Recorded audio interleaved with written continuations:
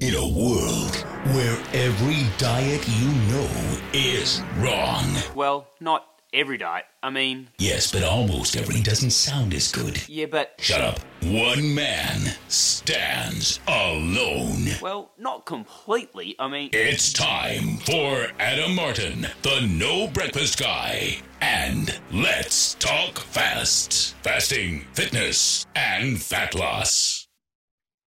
What's going on, guys, and welcome back to another episode of the Let's Talk Fast podcast. And I am very excited to have a guest on here today who has been a long-time friend, but also a client from a long time ago, who I've known for many, many years. And just before we're jumping on air, we're actually just talking about kind of a circuit breaker, as Kathy kind of put it, that I went through. And I think that kind of really ties into what we're going to be talking about today. But I think Kathy can introduce herself much better than I ever could. So, Kathy, welcome to the show and great to see you. Great to see you too, Adam. And I'll add to that, you know, I was one of Adam's clients for nearly 10 years. And every Friday I would show up and we would bounce ideas off each other. And so our relationship developed from me being his client to us really having these just great conversations whilst I was, you know, doing my weights and doing everything else. But yeah, like honoured to be part of the podcast and to have a chat to you today. So yeah, and to give you, do you want me to sort of give a bit of this intro? Yeah, give us a little spiel and kind of let people know, I guess, who you are. I guess where the company that you will talk more about and kind of what you guys do kind of started from and how that's evolved. And I think that kind of, as I said, is kind of in tune with what we're talking about today and kind of how things evolve and kind of how we go about that and kind of, you know, maybe someone sitting there listening to this at the moment just going, I'm just stuck. Where am I at the moment? How can I move forward? And whether that's with fat loss and health and well-being, or whether that's they're stuck in a job they hate, a relationship they don't like, or whatever it might be, whether we can give some kind of hints and tips on kind of how to break that circuit they're in and kind of change their thinking or kind of how they could be. But yeah, as I said, give a bit of a background of kind of who you are and what you do and what Fire Up Coaching is. And let's go from there. Great. Thanks, Adam. Well, I guess when we start talking about circuit breakers, my business came about as a bit of a circuit breaker. And I was reflecting on this morning about how we get to where we are. And particularly, I know at the moment, we live in a pretty complex environment in terms of so many systems are interacting with each other. And I think when you mention about, you know, whether we start talking about fat loss or I'm bored in my job or whatever it is, you know, as individuals and as human beings, we're a whole system and all of these other things impact on us. And I think we're probably realising more than ever at the moment how much all of the systems in our life interact and cause us either to be happy or, you know, for those in lockdown, frustrated, trying to think about how do we get to this place. And that's kind of where I started from the business. I was a nurse to start with, and then I actually got my dream job with Flight Centre. So I was travelling all over the world. That was in 1989, so a long time ago. But without making that story long and dramatic, although I could, I call it they freed up my future. And literally, you know, when I was in a job that I thought was amazing, all of a sudden the rug got pulled out from under me. And I ended up in a legal case, you know, for wrongful dismissal. And that whole situation caused a complete turnaround in where I was and what I did. And interestingly enough, when I went to the lawyers in Canada after I'd been freed up, they sort of said, oh, look, Kat, this is an open and shut case. You know, it should be 4 or 6 weeks and, you know, you'll be all sorted. Anyway, that wasn't quite so clear-cut, and it took 2 years to actually prove that I had been wrongfully dismissed. And, you know, it was a long process, and probably I fed into making that process more complicated than it needed to be. And I think that's a good starting point to think about how sometimes we hang on to things that we should let go of. And it was actually one of my lawyers that said to me, if you put the same amount of energy that you're putting into this, into something new, what would happen? And that really, for me, was when I sat back and thought, you know what, I'm fighting a battle that's just draining me. And I need to put that energy into something positive. And hence, within 2 weeks of deciding this has got to end, my lawyer also gave me another great tip. At that stage, I think I was 32 or 33. And before we went into the mediations to finish it all, she said, I want to teach you to meditate. And I was like, had all these associations with meditation, this is like over 20 years ago. And she said, no, you watch. She said, I always meditate before my big legal cases. And I said, and I come in and I wear my white suit, because then it kind of disarms them. They think I'm this pretty little blonde and, that I wouldn't hurt a feather. And then I just, and anyway, that was exactly what went down, was that, I got into a really calm place. And part of her other advice, which was invaluable, was before you answer, think about the question and think about, how do I know the answer to this question? And is it an answer that's relevant? And I think that's a really good thing for us all to think about. And I still to this day think about, when I'm about to react to something, am I reacting or am I responding and in a way that's rational and relevant? Because so many times we're acting out of past history, and that doesn't serve us in the current moment. And as a result of that, like during that time, I'd started studying neuro-linguistic programming, NLP, in Canada, and originally signed up for the 4-week course and said, oh, look, I'm going back to Australia. And as it was, ended up doing the whole 2-year program around business coaching and NLP. That was 1995 and 1996. And NLP was really, huge in Canada and America. And I assumed when I came back to Australia that everyone would be as excited about this newfound knowledge as I was. And I actually originally started the company, we were called Living Change. And then when I went to get the domain names, and it seems so crazy now, but we all know how important domain names are, but Living Change was already taken by a florist in Glen Waverley or somewhere like that.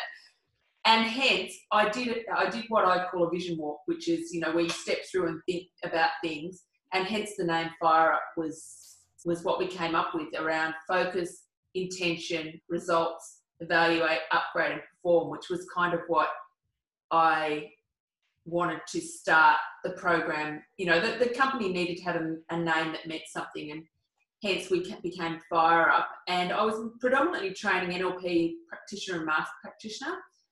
And once again, I think one of the important things that I've found with building a business is that, and I've learnt the hard way, don't depend on your own knowledge and reality around what the world is to make major decisions. And even, Adam, if I think about the time we used to hang out together, it was almost like a time where each week I would, download on you, you download on me, but when you talk things out loud and reflect on them, it sort of gives you more perspective, but then bringing in expertise. And what I did in 2006 was bring in someone to say, this is what I've got as a business. And I've been going for about 7 or 8 years by that point, but it wasn't growing. And I was getting a lot of people who couldn't afford their courses and all sorts of things. So I really needed that circuit breaker to move into something and create a business that worked. And at that time, coaching was only just beginning to enter into Australia. And the lady who I trained with in Canada said, well, why don't you start running International Coach Federation courses in Australia? And I also have advice here that in order to make it really credible and to incorporate the NLP, I'd be better to become a registered training organisation. And thankfully, I had no idea what that process was going to be. I would have run screaming in another direction. I remember the many weeks and many months that you... Oh my God, So that, and you would remember, because I just started with you in 2008, and we actually only got our courses fully accredited and got our RTO status and the coaching course accredited and the diploma accredited. I think the RTO came in 2011 and the courses were done by sort of 2012, which meant, almost 4 or 5 years. And in that time, I also transitioned from working with the company that I had trained at in Canada to creating my own, because I was also doing my master's at that time, and created my own course and got that accredited through the International Coach Federation separate to the course I had been running, which meant at that time we were a registered training organisation, and I had written the courses because at that point, and it sounds crazy to say it now, but there was no actual courses for coaching in the Australian qualifications framework. And without boring you about the whole, qualifications framework, to get a course accredited is quite a rigorous process, and you have to write all the units and elements and show that you can assess them and that there's evidence of competency and all that sort of stuff. So it's quite rigorous, and it can be quite dry. And my intention was never to deliver programs that were boring. And, that's why it's been a really long process to make sure that we didn't lose the integrity of the programs and how much, the quality and that by that point, people have been doing our courses for over 10 years. And we had a reputation for delivering really transformational programs, and I wanted that to still be the case and give people a qualification. And that was when I also needed to start bringing on other trainers and growing the business. And I guess that's been the journey. The last 10 years has been getting courses accredited, maintaining that credibility with an accredited coach training course that fits the Australian parameters as well as the international parameters. And fortunately, that's left us in a really great space, because all of a sudden there's this recognition that, particularly with COVID, making, the personal impact on people so great and making people question, what am I doing? Do I want to go back to having no work-life balance if they have? Lawyers are a good example. That so many lawyers who've done, that presentees and had to be present in the office from 7 till 7.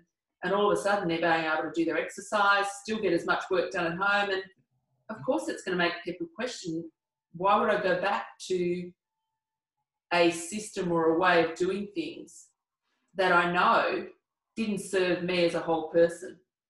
And I was fortunate that in 2017, the pressure from the business was really enormous. And I had decided that I needed that circuit breaker and needed to actually live somewhere where I was being true to myself in terms of I was getting I was coaching people around work-life balance and not living it myself. And you could see that. I would show up to you exhausted on a Friday morning. And I kind of started that transition from 2015 to 2017. And, it's hard for any of us to let go of something and really break away. Takes a lot of courage. And I've got a little saying stuck to my computer that says, it takes courage to claim back who you are. And it's easy to get lost in a job or a business. And even though I love this business, it's not completely who I am. I love coaching people, and I love helping people to see how they can do things differently and live a different life. However, if that means it's taking away from my family and from John, my husband, and my relationship and my own physical well-being, if all of the other things are not in balance, it does take courage to go, you know what? I need to find a way to make it all work together and complement each other, rather than one part that sucks energy from other parts of your life, which, you'd have seen the life wheel that we use. And that's a great way to reflect. John and I actually have a life wheel that we do together every year, where I think the travel one will probably disappear a bit this year, but where we actually have that discussion about, are we in balance, or do we need, to disrupt our own way of being in some way. I think it's a really important point, and you kind of said it at the beginning of our episode today, in that people get really attached to their story of who they are or who they think they are, and whether that's, I'm this fat person, that's all I am, or I'm this lawyer and that's all I am. I think then you brought that around in a really beautiful circle by the end, and you said that, even though you might love your job or you might love a certain aspect of your life, that's not the only thing that you are. And there are other aspects to your life, whether you have family or whether it's a sport you play on the side or whatever it might be, that we need to kind of get out of our own headspace and kind of let go of that story of the kind of person we think we are, because there is so much more to us. And, you were talking about the fact that, you had to be true to yourself, and you went and, you've taken up north and you're up in that beautiful sunshine of Queensland while we all suffer in a proper winter down here. Although I'm sure people in Scotland or Canada will probably sit there and go, that's not winter. So we all live our own reality. But obviously I took my kind of circuit breaker years ago when I had that realization myself that, I was not, I've said, I've shared this many times, but I was not a suicidal person. I wasn't depressive, but I was certainly in a bad place that I loved my job, but it was 16 hours a day. I hadn't seen my daughter, who had been born at that time, Amelia, who was almost 1. I hadn't seen her for that entire year. And I was just like, is this going to be my life? Is this, for the next 20, 30 years, can I see myself doing this? And I thought, this sends me down a very dark pathway if I keep going. And I had to kind of just break that. It wasn't just a long holiday I needed to break that completely.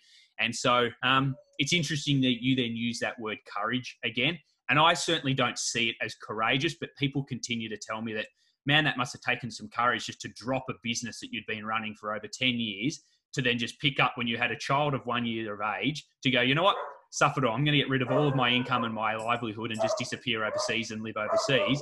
People sit there, sorry about my dog going nuts in the background. That's all right.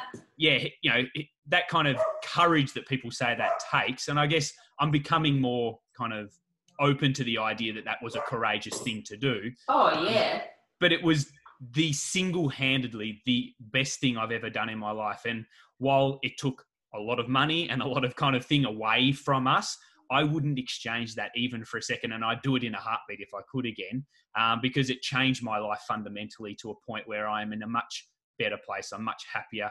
I'm doing less work, but I love the fact that I get to come home every single night and enjoy that time with my girls. And I don't just see myself as a practitioner anymore. I see myself as a father, as a runner, as a practitioner, like all of those different things. And, there's different times, of course, where other aspects of life have to kind of take a back step because I really need to go in on that. And sometimes that is business, but I know now to kind of, okay, pull on that string for a bit, but then pull on this one and kind of wherever that may be. So I really like how you kind of circled around with that idea of kind of not honing yourself with one particular thing and holding on to that. That's all I am. That's the only story I can kind of tell, and kind of breaking that up. I always joke when I'm presenting about hardening of the categories that, we fit things into categories in our brain, and that this should be this way, or I must and I should. And particularly as we go through different phases of our life, and given the age I am now, I look at someone in their 20s and the 30s and the way they make the decisions, and we have to have that flexibility and learn that from an early age. And I think I probably was never a good planner in my early days, and I think I've learned this, and I've learned this. Stacey Curry, who did my course years ago, Stacey's a great, we do lots of stuff together, and we're hoping to do a lot more in the future. And she was the keynote speaker at our Fire Up conference last year. And what really resonated with me that I thought about afterwards was the importance of planning and habits and routine.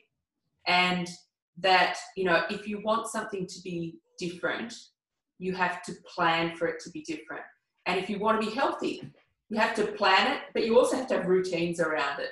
If you're planning for something to be different in 12 months, part of your routine needs to be putting energy and focus to that in some way or shape or form every day. And I think, particularly at the moment when a lot of people are suffering, and it's unique to each of us how we go through something like lockdown. And as you say, it's living up here on the Sunshine Coast, it's important for me to be supporting people who are in that headspace where it's like, oh, I just can't face another few months of this, to reframe that. And there's a saying that says the capacity for suffering and the capacity for change are equal.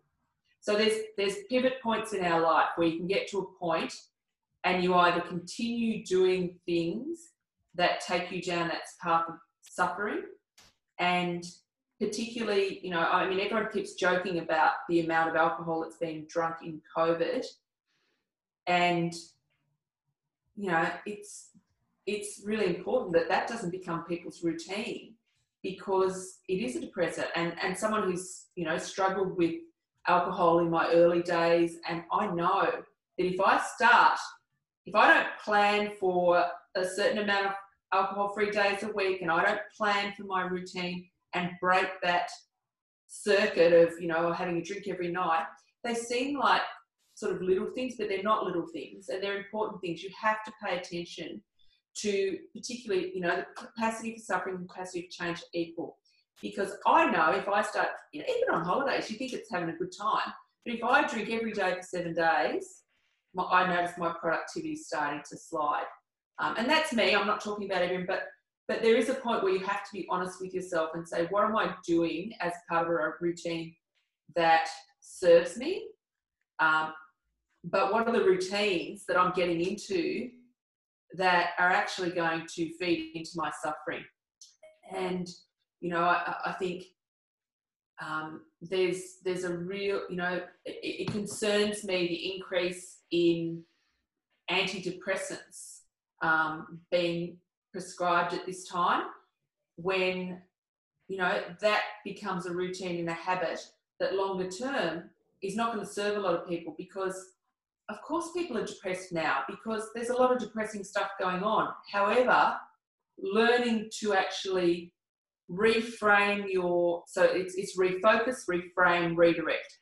So if I'm focusing on my suffering, what we pay attention to, we get more of.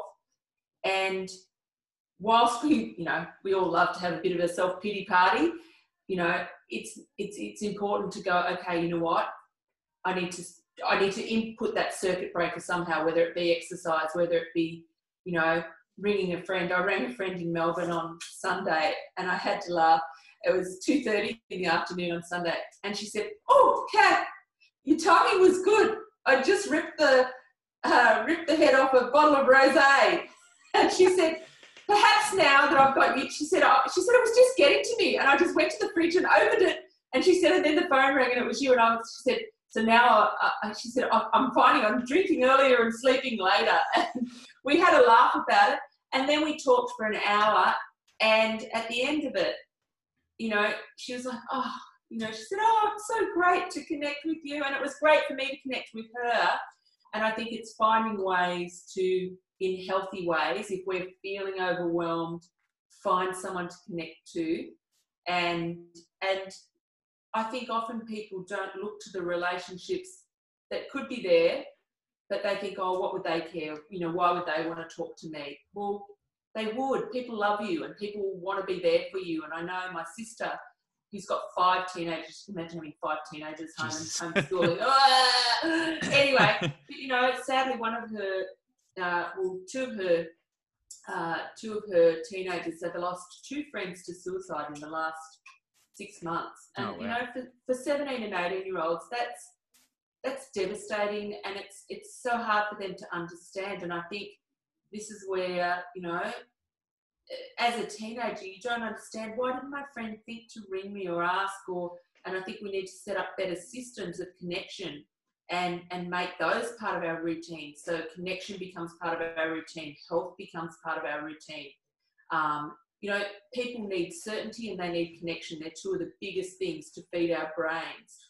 And, you know, so we need to refocus if we're not focused on the right things, reframe what's going on, you know, so and it's, you know, and I acknowledge it's easier for me sitting up here telling someone who's stuck in lockdown to reframe and think about how you can use this time.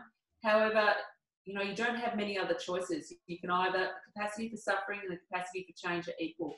Reframe it and redirect your attention to something little that you can achieve every day, something that you can be certain about every day, even if it's going and getting your coffee and, you know, being able to socially distant but say hello to a couple of people, you know, finding ways to maintain your own sense of being, and, you know, things, So it's the be do have, you know, what do I have to do and be, what do I have to have, what do I have to do in order to be in the space and the state that I want to be. I'm glad you used the word connections. I've spoken about this book many times before, but Lost Connections by Johann Hari, I think is genuinely one of the best books I've ever come across with regards to mental health. And again, I can very openly say I've never dealt with kind of a serious depressive attack. But look, we all have our ups and down days, and I wanted to try and help my own clients and be more empathetic to people who say they are going through, you know, a depressed state or kind of. So I thought I'll start reading up on, you know, topics around depression and anxiety, and I came across this book just by chance. And he has a controversial way around it, and the title of the book, as I said, is Lost Connections. But then the little subtitle to that is along the lines of why depression is caused and the surprising way to fix it, or something along those kinds of lines. And he's not antidepressants, and he's not anti-medications for them. He says they absolutely serve a purpose for a certain point in time. But his fundamental belief is that people have lost connection with the world around them and the people around them. And that is one of the big reasons why we've seen such a huge increase in depression over, you know, more recent times, is that, yes, we're more connected because of Facebook and social media and things like that. But the sense of kind of having a tribe and someone there that you can reach out to and physically touch and be there and feel and things like that has certainly decreased by a lot. And very much so in the last 6 months, with, you know, different countries around the world and different states and different places having to go into these different kinds of lockdowns, whatever stages they may be. And I certainly have never felt this way before. And even yesterday, I had a really bad day yesterday where I just got fed up with it all. I'm genuinely, and you would know this, and most people know, I'm generally a very positive person, and I always kind of look to the best side of life. And as you said, look, this is my reality. I could sit here and complain about it, but what's the point in complaining? I've got to get on with life here. But I was out for a run, and obviously Melbourne at the moment is in a pretty harsh lockdown. We're allowed outside for 1 hour a day, and that's it. Masks are everywhere, and all of the, you know, different things have been put on us. And again, that was fine, and I can't deal with it. That's fine. But I was out and saw a couple of people just blatantly not doing the right thing. And we'd heard that potentially this lockdown might be extended now into mid-October. That's just I know. It's just it's one of those things that they kind of threw out, that if this doesn't happen, we might extend it for another month. And I just heard that, and it kind of just gone to the back of my mind. I hadn't really kind of processed it. I saw a personal trainer who I know, and he was out there working, which they shouldn't be seeing face-to-face clients at the moment. He had no mask on. And then I saw a couple of other people walking just outside, no mask on, and no real physical reason that I could see that they shouldn't be abiding by that rule kind of thing. And it just got me down. I was on a run, and here I am going, I might be in this for another month. And it's the reasons because idiots like that and selfish people like that. And I just got really negative in my own headspace. And then to your point in kind of connecting though, and I'm thankful for social media in that I came home and someone who I'd done, a long story short, but someone who I'd done a driving course where I got to drive my dream Lamborghini last year. You'd love that, yeah. He reached out and had just said, look, we feel for all you Victorians. I hope you're all well. And like, it was such a small little act that he didn't need to reach out like that. I was a customer of his a year ago. Yeah.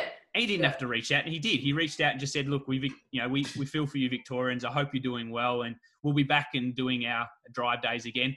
And it was just that little bit of kind of just connection from someone else that I didn't expect from. And I can only imagine how much more powerful it would have been if someone I knew was going through that and I'd reached out. And you were saying that, you know, why would someone want to hear from me? Why would I bother even calling? It's like, I think connecting with people, at the moment, obviously, we have to do it through a phone call or a Zoom call or something like that. But connection is so big, and we need to kind of find those connections wherever they might be, because they make a huge difference. And I know I would have felt better in a day or two and anyway, because, you know, I tend to process things well, and I've got an amazing wife that, you know, supports me like nothing else. And so I can lean on her. But there's plenty of people out there who don't have that kind of support network. And so you have to find those connections wherever they might be and reach out to them if you want to say, I need help, or you might be in a good place and you can see your friends just says something or something that, maybe I should reach out to them and kind of just say, hello, what's up? How you going? Can I help? And whatever it might be. So yeah, I think connection is a really strong word. I'm glad you kind of use that word. And I think it's being intentional about it at the moment too. You know, if you're in a place where you can support others, and, you know, the word random acts of kindness has been around forever. However, I really thought about it and thought, well, actually, I need to stop doing it as random. I need to actually make this a routine, that every week I connect with someone from Melbourne who might need my support. And we had a lot of, on your point about people doing the right or wrong thing, it's easy to get into that blame game of, you know, someone doing the right or wrong thing and us not being able to control what other people do. And I thought, well, look, we had some stuff going on in our family, and I instigated a family Zoom call. And I instigated it at a time when there was a bit of conflict going on and it was all a bit, you know, and we're not the only family going through that. I'm sure every family that's got, you know, and also it's tough if, you know, families are interstate and you can't see people, or across the border, all the complexities that are going on at the moment. However, just making that Zoom call routine, and there was a few weeks where people boycotted it because they were in conflict with other family members and whatever. However, I've just stuck with it. I've just kept going. I just kept turning up on Sunday night and turning the computer on, and whoever shows up, shows up. And pretty much, you know, I've got one brother who's a bit unwell at the moment. The last week, I'm one of 12 kids for those out there in Zoomland who don't know.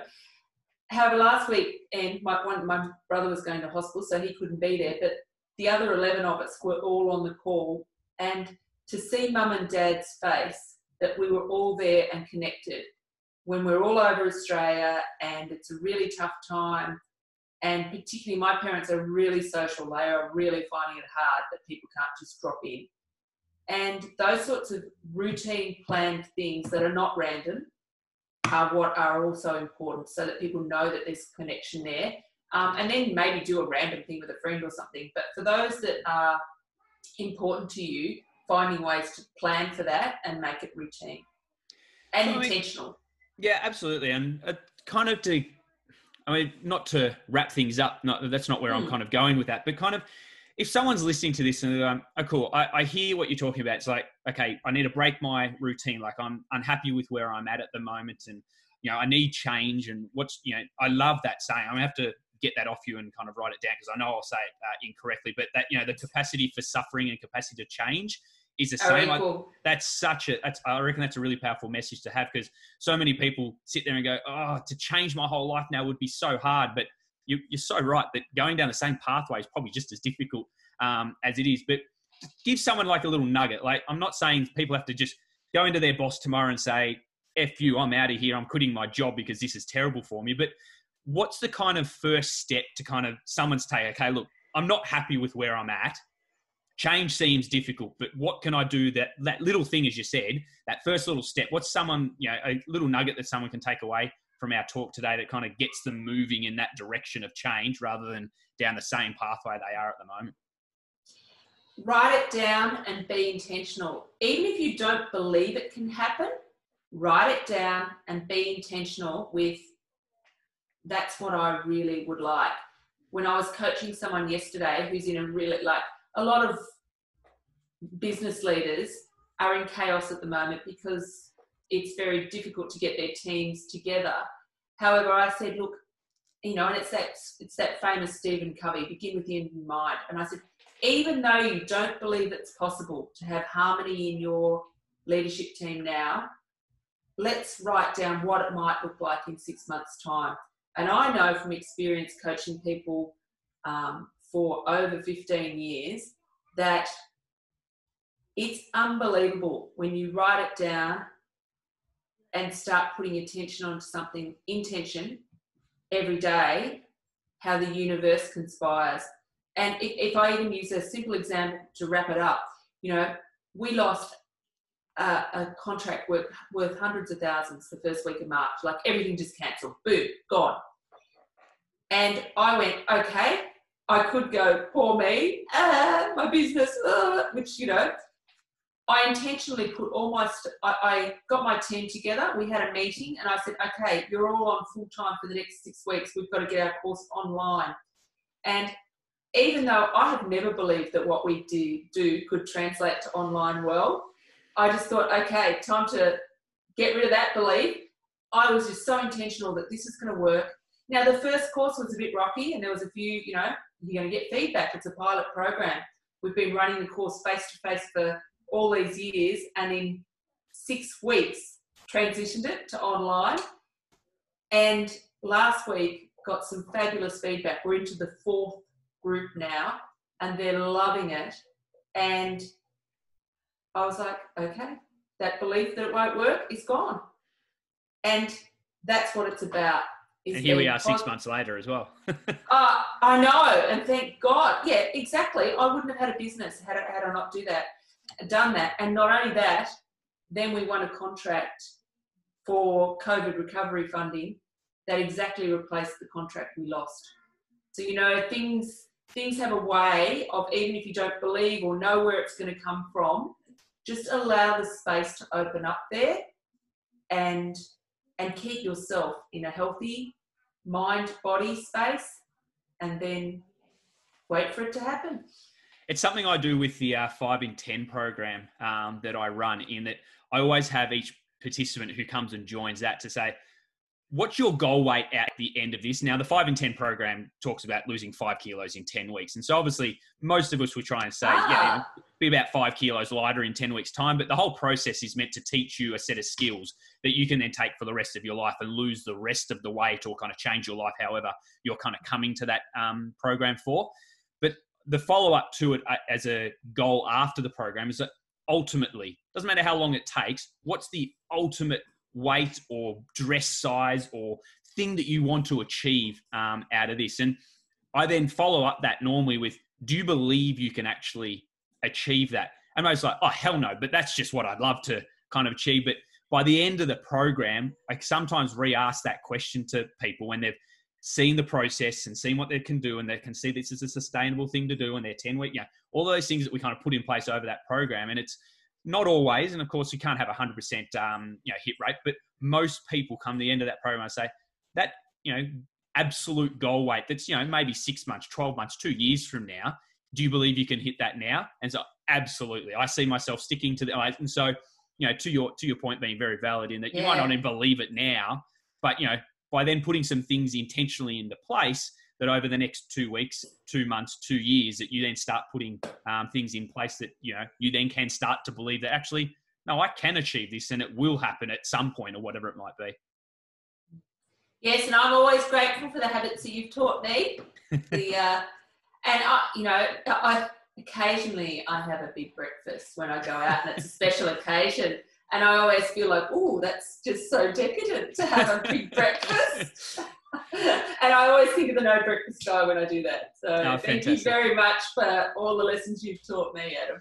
No, not at all. And to follow up that kind of second point, you're saying, be very intentional about, writing something down. I think that's very powerful, whether it's on a sticky note or in a notepad or something, getting it out of the head and actually putting it into the world.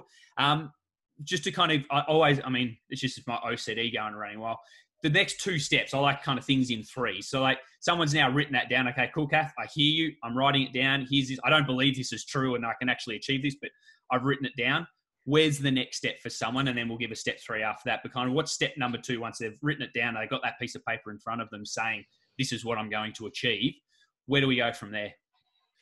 Well, it kind of goes, vision, action, evaluation almost. So like, you think about, okay, what is it that I want? And I've got a diary that someone gave me for Christmas last year called the Gratitude Diary. And each it's based on cycles of the moon and things, but each sort of 6 weeks, you go back and you review the goals. But when you write your goals, so you write it down and you put it out there, and then you write like the action. So for instance, for me, when we lost all of those contracts, I wrote down that I was going to, my intention was to be financially in a good place by June 30, and didn't know how I was going to do that, having lost such a big contract, and said to everyone, I'm putting you on. And my next part of my diary was that I rang I was to ring 5 contacts a day until I got some traction. Now, I actually only made 2 calls. That new contract came out of the second call I made to someone, where I rang someone and said, look, do you know anyone who might be interested in finding funding, da-da-da-da-da? And that transpired.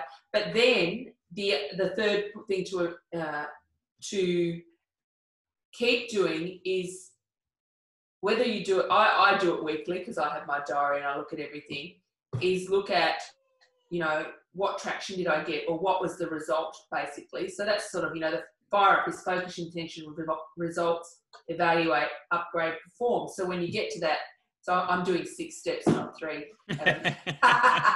But, you know, once you've got that intentional focus, even if you don't believe it, so you focus, then you write down your intention, you take the action that's going to get the results, and then you assess or evaluate, you know, was that worthwhile or not? And I know I did some marketing and advertising, waste of money. Don't do that again. Upgrade. Let's do something different. And, you know, I also spent money on outsourcing to someone. That didn't work. You know, you have to keep upgrading to perform. You need to keep evaluating. So it's write that thing down, be intentional, take the action, but then come back and quickly keep assessing things. I think particularly with COVID, lots of people will try new things that won't work. And what is it? Fail fast and move on. Yeah, and that's more important now for businesses that have, you know, there's a lot of businesses that won't survive this, and they need to move on from that. And that's hard. So find someone to support you, because if your business, I can't even, like, when that was looking, you know, when I was looking at that, it was terrifying thought. And for a lot of businesses and business owners, that's a reality. And I absolutely feel for them and know that they need the support when through no fault of their own, their business has failed. And okay, let's find a way that I can get support to, and it's not, you can't even say fail fast, move forward, because they haven't failed through their own fault. It's just let go fast and move forward. Good point. Well, I think that's really, I think a good action plan that people can take. And I think, you know, it falls back into not only, you know, where you are in life, but I mean, even into kind of the health space that, you know, I mostly talk around in that, you know, if you're not measuring something, then you have no idea if you're actually making progress or going backwards. And so, you know, having that intention, obviously, here's my goal, but, you know, okay, that's your goal, but how are you going to track if you're getting closer to that goal? How do you know that now you're here and in 2 months' time, are you at the same spot or you move forward? And so keeping track of whatever that might be. And I think you kind of alluded to it, is kind of working backwards. I think works really well in kind of, here's your end goal, and then step backwards from what's the step just before reaching your goal and what's the one before that, and kind of getting yourself all the way back to where you are now. And then there's that action plan that you can start taking. Now, to your point though, that action plan may change along the way, and that, you know, we're following a certain pathway, but then you come to a fork in the road. Oh, I was meant to go that way, but okay, that road's blocked now. I'll go a different way. And that's where you reevaluate and kind of move on. And I think in a world that we are now, that fork in the road is happening far more frequently and often than it might have in the past. Yeah. But look, again, that's the reality. And like, again, I certainly see just shop fronts closing down all over the place at the moment. But again, it's the reality that we're in. So what are you going to do about it? Like, absolutely have the day where you just kind of, I can't even face the world, but okay, tomorrow, what are you going to do about it? Like, how are you going to move forward? What could you do? How could you shift that business? How could you shift whatever you're doing, or to the health space? You know, you might have been going to the gym and you started getting in a really good routine. Now gyms are all shut down. You go, well, that's that done. I can't keep going to the gym now. Well, what's the pivot? Do you start learning how to run? Do you get a bike? Do you do some home exercise? Whatever it might be. Those pivots are going to have to keep happening. They keep happening no matter how successful you get in life. And I think that's another valid point, that, you know, we see people who are in great shape or have a great business. You think, oh, well, they get it easy because it's just easy every single day. It's like, no, there's always challenges coming away, and maybe they're not as frequent, but, you know, we're always challenged. We're always got to keep learning and kind of keep evaluating and keep moving forward. And who helped them would be the last thing. If we circle right back to where we were, who helped them to believe in themselves or to get a better system or a better process? You know, there's always that who in everything as well. So it's what, why, how, who, get all of it in happening. Absolutely. Well, Kath, I think you have given us so much value today, and I can't thank you enough. It's so nice to see you. Yeah, it's so nice to see you, Adam, and give my love to Amy and the girls.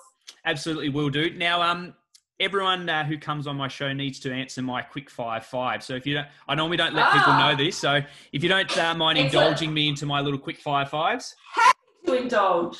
All right. So first answer that comes to mind. Number one, beach or snow? Beach. That's interesting because I know how much you love your snow. So I was thinking, I love the snow, but I live on the beach. Yeah. If you could see one event in the future or past, which way would you go and what would it be? One event in the Olympics. A particular Olympics that you would have liked to have gone to, or? I always regret missing the 2000, the Sydney Olympics. I went overseas because it was cheaper, and I look at it now and think, and I was keen to go to Tokyo, but that's so a future Olympics is on my list. Fantastic. Don't have to worry about nutritional value or how many calories it has. What's the one food for the rest of your life that you would have if you could only have one thing? Oh, the one food. Tacos. Oh, good choice. Haven't had that answer yet. I like it. Tacos. I love tacos. Family, friend, famous, dead or alive, who would you like to have dinner with tonight? Oh, family, friend, dead or alive. Family or friend, famous or dead or alive, who would you like to have? Oh, it's COVID and I miss my mum and dad. In fact, I'd have my whole family for dinner tonight. Fantastic. Good response. The last one. Now, everyone always goes and says they spend time with their family.